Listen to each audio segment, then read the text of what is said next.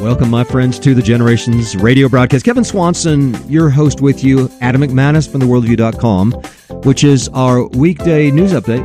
So typically 5 to 6 minutes, and we give you an update on what's going on in the world from a distinctively biblical perspective. We do the best we can to prioritize the stories and bring the right worldview to the news. Hey, everybody's biased. It's just which bias are you going to be biased by, as our friend Bill Jack likes to say.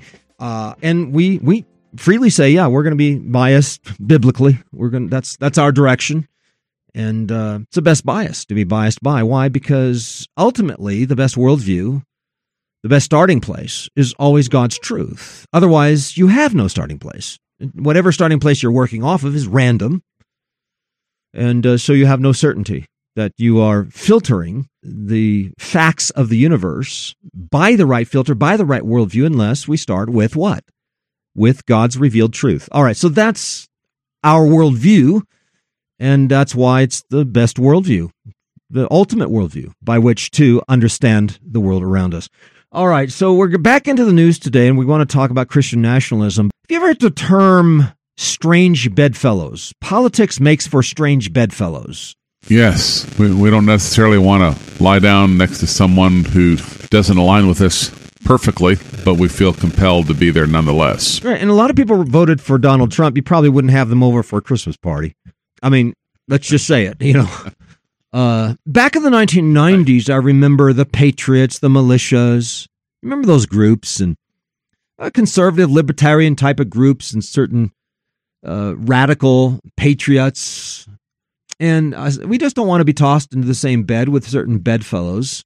And the liberal media would do that by stereotyping and straw manning and all the other forms of logical fallacies that they come up with. But, we could wind up in the same voting base simply because we want less government, a reduced federal power, and so forth. And we may wind up with certain peoples with whom we don't agree on a fair number of issues, but we're voting for the same person. Yeah. Does that make sense? Makes total sense. All right. So that's part of what we're going to get into today. Christians, we want to reserve the right to define our terms. We don't like either ditch. Can I not be in either ditch? There are two ditches, Usually there's a ditch on both sides of the road. And by the way, if you can only see one ditch, you're probably in the other. So that's just something to keep in mind. I remember, though, what Jesse Helms said to me in person with a number of other reporters at the time. I was a Christian talk show host in Durham, North Carolina, on WRTP. And he said, the only two things in the middle of the road are yellow stripes and dead possums. And I thought it was a good point that we don't want to be middle of the road either. We don't want to be in the ditch, but politically speaking, you and I would both fall on the right side of the political spectrum, but hopefully not in the ditch with the white nationalists, the white supremacists, for example. Yeah, so you're right. And I would just say there's a hump on the road that represents that which is most true. And we want to be radical in our alignment with God's law, with God's standard of righteousness, so to speak. But the point is that there are usually minimum two flavors, or three flavors, or four flavors of what is wrong perspectives. So, you can have radically wrong perspective over here, radically wrong perspective over there, and then you have that which is radically right. And that's where we want to be, absolutely. And, people come out against us for being fundamentalist Christians. And you know what? I have to say, I am. I'm a radical Christian. I'm radically in support of whatever God said.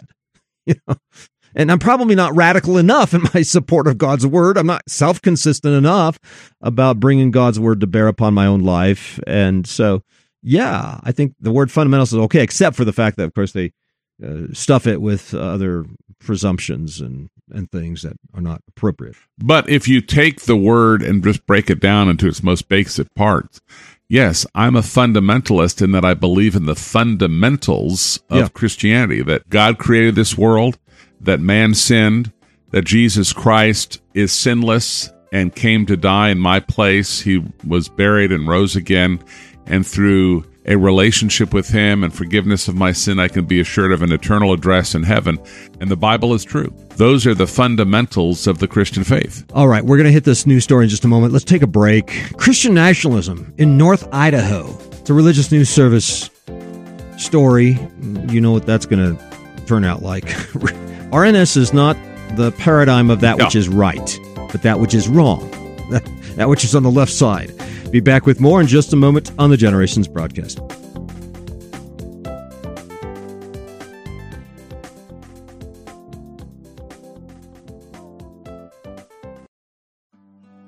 You know, busyness has a way of creeping into our lives. As dads, it can leave us longing for moments of one-on-one time with our sons to simply talk. And those moments can be tough to come by. I get it. That's one of our top goals for our annual summer father-son retreat in the Colorado mountains. To provide quality time for you to connect with your son. Can you think of anything more important for your schedule next year? If you are looking for an opportunity to bond, to really bond with your son, then join me, Kevin Swanson, and hundreds of other fathers and sons from across the country next August. But be sure to register soon because we max out the camp every year and we're already filling up. Go to coloradofatherson.com today and choose one of the 2 weekends available before they are full. Lord willing, I will be there, and it will be a great opportunity to meet you and your son. This is your chance to secure the lowest price for this event, so go to coloradofatherson.com and register today.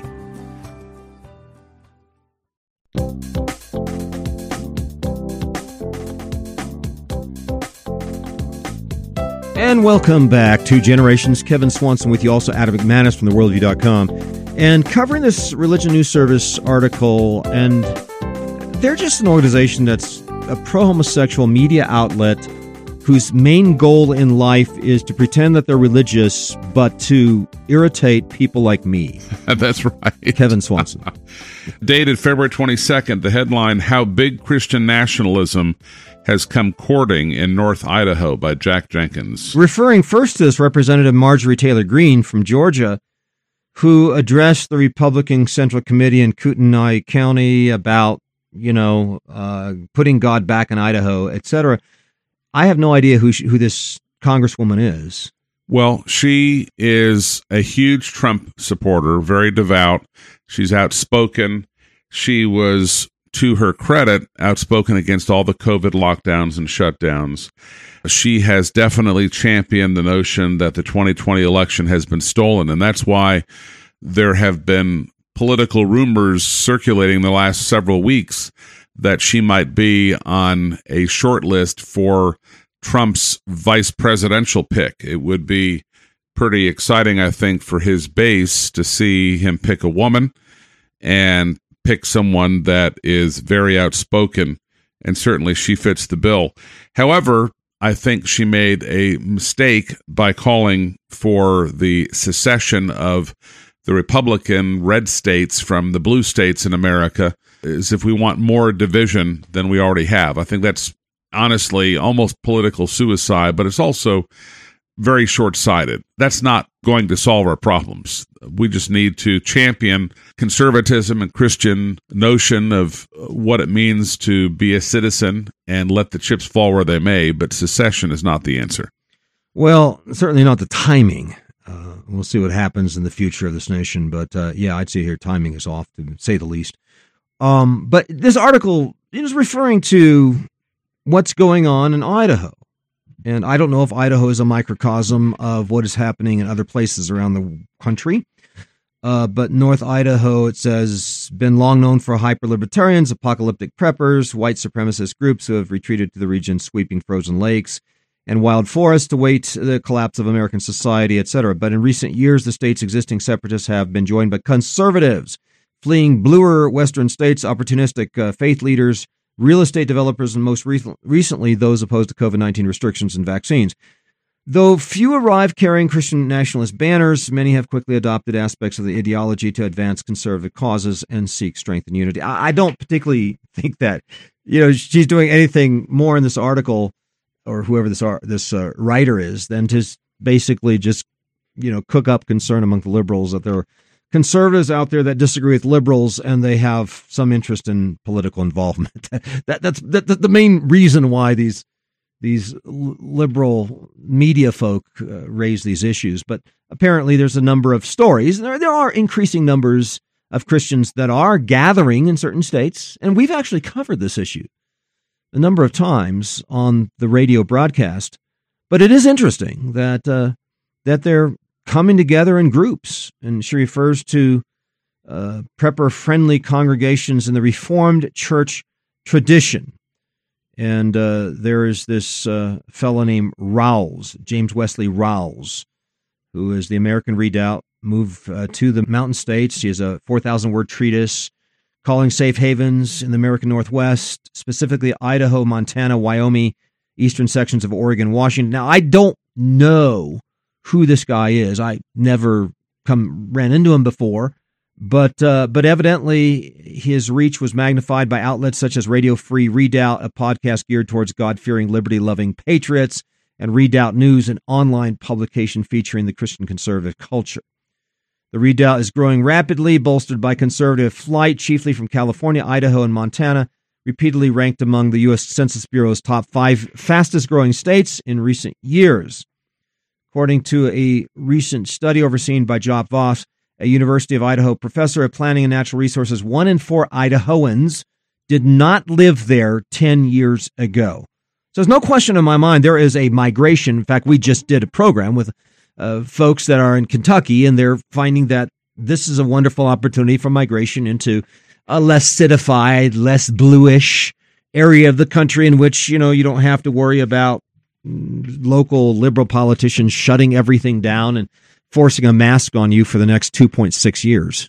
Yeah, but Professor Voss of University of Idaho was saying that the reason they're coming is really the cheaper housing and the lower taxes.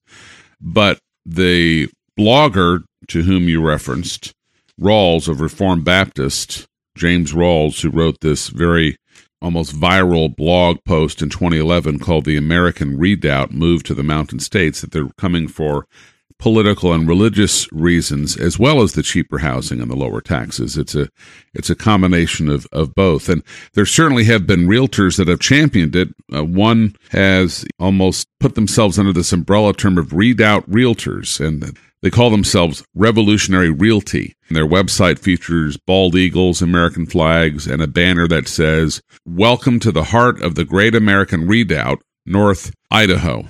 When Coeur d'Alene City Council in Idaho was considering whether to take Biden's American Rescue Plan Act money for pandemic health measures, a number of citizens came to the microphone and railed against COVID-19 restrictions and the government interference, calling it tyranny, saying that, look, we are here because we wanted to escape all this tyrannical government top-down mentality of California and Washington State.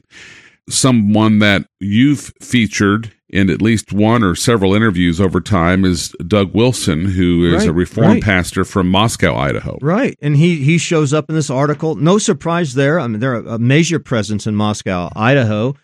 I have met him once. We've had him on the program a couple of times over the years. Christ Church. And and he says, man, their church has doubled in size in the last 4 years. Phenomenal. A lot of the fomented discontent of the last 2 years, I would say, is 80% of the reason people come here, said Wilson in a recent interview in his office. The pastor himself, while claiming his take on pandemic rules is more nuanced, has made dismissive fun of masking and argued in favor of fake vaccine cards for the unvaccinated. I think we've referred to that before. Wilson insisted he doesn't consider himself a card-carrying member of the Redoubt movement. Nevertheless, they're benefiting from this massive move away from the blue cities into the red areas of the country, and that's happening in Moscow, Idaho, big time. And his publishing house, Canon Press, recently released a book entitled The Case for Christian Nationalism. That is interesting in terms of a data point. Even though he doesn't consider himself a card-carrying member of the Redoubt movement, his publishing group thought enough of this book to publish The Case for Christian Nationalism. Yeah, and let's take that up today. I think we've referred to this before on the program, but here's the first point that I want to make. I think the reason for these articles, the reason for the liberal media going after Douglas Wilson and others is they just don't want Christians involved in politics at all. For obvious reasons. They sniff out Christians who want to apply their worldview to real life. These guys are going to hit the ceiling fan. That's what's going on here. Now, every other religion can apply their worldview to politics, and the liberals are okay with that. In fact, you hardly ever run into liberal media that says, oh, the Muslims are incorporating Sharia law in Iran or Iraq or wherever. Big problem. The Muslims can do whatever they want to do. It's just when Christians get involved in politics and say, hey, we want to apply God's law. That's because, the liberals are against the true and living God. They hate his law. And that's why Christians are off limits when they try to apply their worldview in the marketplace of ideas. I mean, you notice with Jimmy Carter. He immediately said, I'm a Christian, but no, I wouldn't ever apply my faith to my politics. Well, the same thing applies here. Well, I appreciate the fact that one leader of an Idaho church called the Altar Church, Pastor Tim Remington, invited 15 candidates for state and local office. And I think the Religion News Service probably cringes at all of this, but I think it's fantastic. They were sitting there in the service. He dialogued with them about positions on issues, and he asked them, raise your hands, not among the congregation, but among the 15 political candidates for state and local office. Do you intend to vote for biblical values while in office? All 15 of the candidates raised their hand. Well, that's fantastic, and we'd like that to be the case all the time. Amen to that. Sure. Absolutely. Well, let's talk about this term of Christian nationalism. Let's go over this. Now, again, it's the problem with labels is that they are labels. And once you get a label, anybody can stuff that label with whatever meaning they want to stuff it with. Now, let's just take it apart for a moment. When it comes to nationalism, I'm not against nationalism as opposed to internationalism. So, sometimes the liberals aren't willing to say, okay, let's talk about the two options. They're rather just slamming Christians or slamming conservatives because they're more committed to nationalism than internationalism.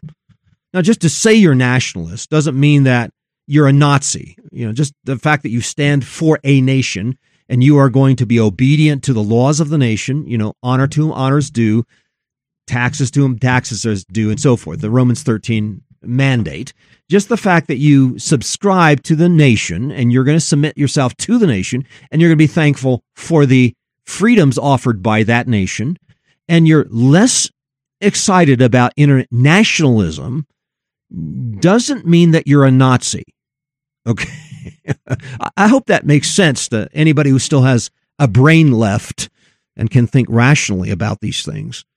But the disagreements are stirred up when we don't talk about, what we mean by nationalism. We prefer nationalism over internationalism in the sense that decentralization of powers is helpful. Given man's sinful tendencies, you've heard the term power corrupts, but absolute power corrupts absolutely. For that reason, we would rather not any organization have international power over all of the nations of the earth.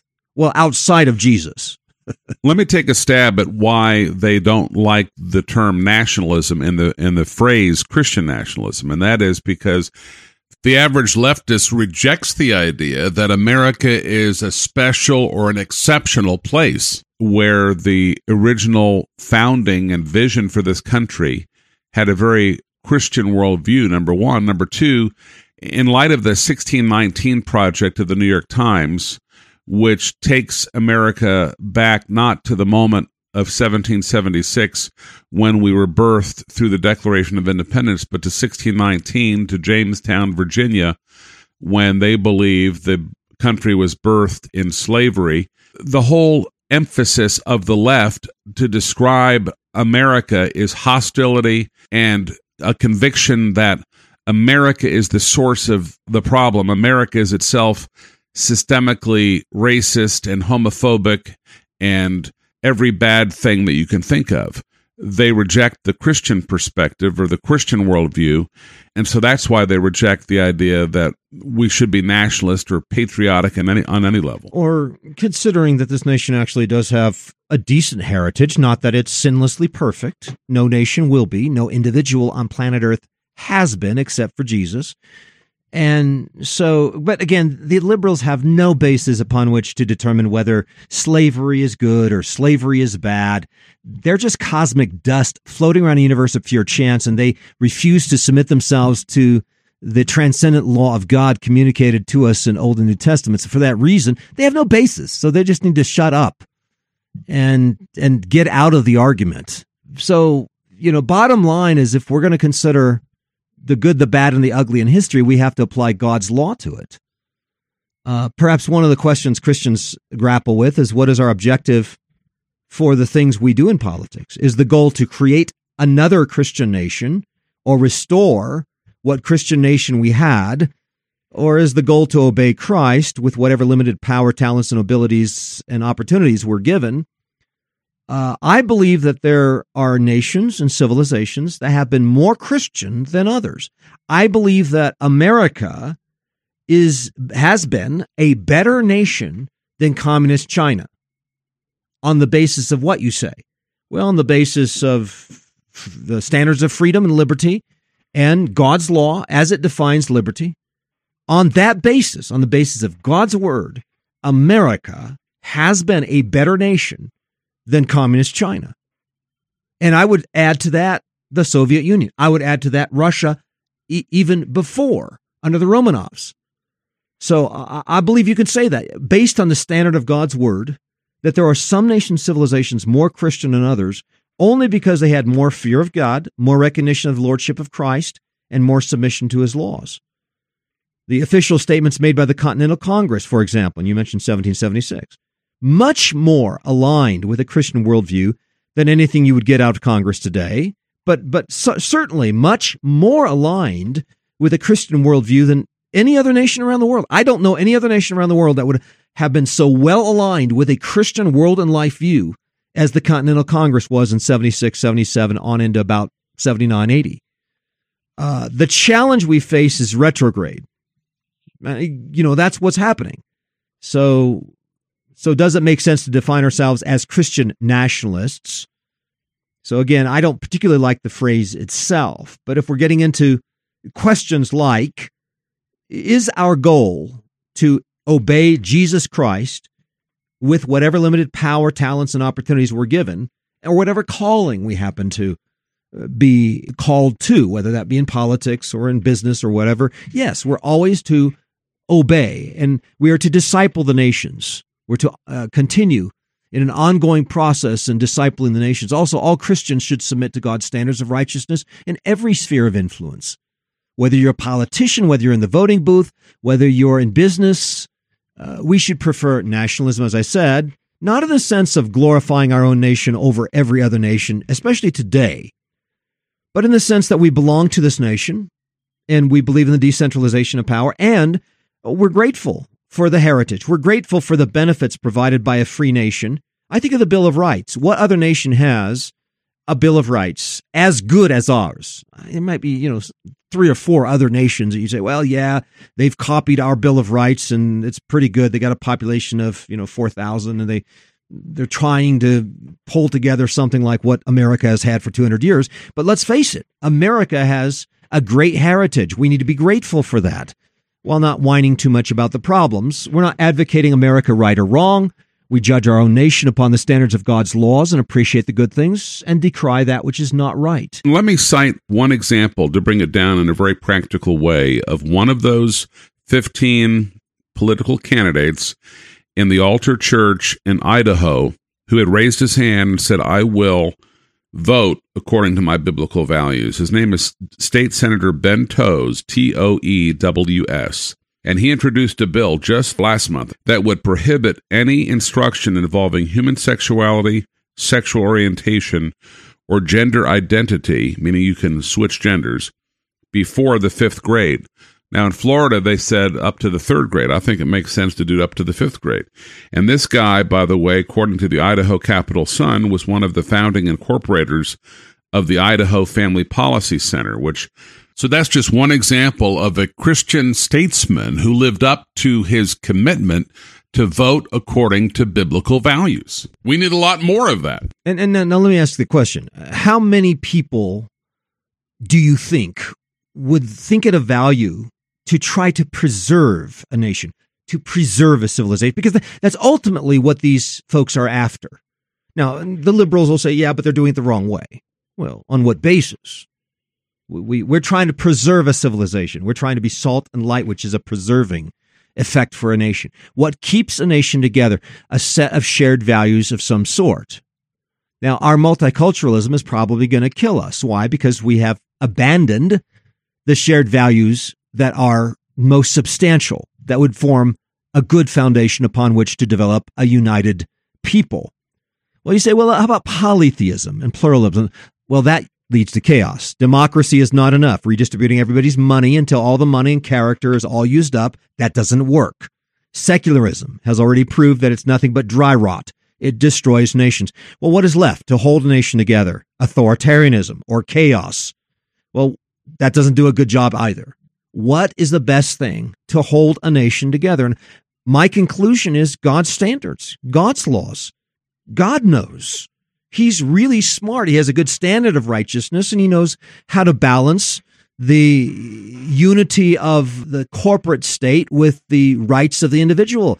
You've got to, you can't be total anarchy where everybody does whatever they want. You can't be total authoritarianism where you're just coming down on everybody and controlling every part of life. Well, it's God's laws that are the best standard by which to maintain social stability, a balancing out of the one and the many. So, and I think we're going to need islands of freedom. The COVID years were a testimony to that. We will have to focus our little bit of influence that we have left on doable political projects. We're going to have to be strategic. We need to keep government out of our hair, which is a comment that Douglas Wilson made on the RNS feed. We need to keep government out of our hair. That's basically what he said. He said, yeah, we don't want government to bother us. Well, yeah, exactly. That's the number one concern in 1 Timothy 2.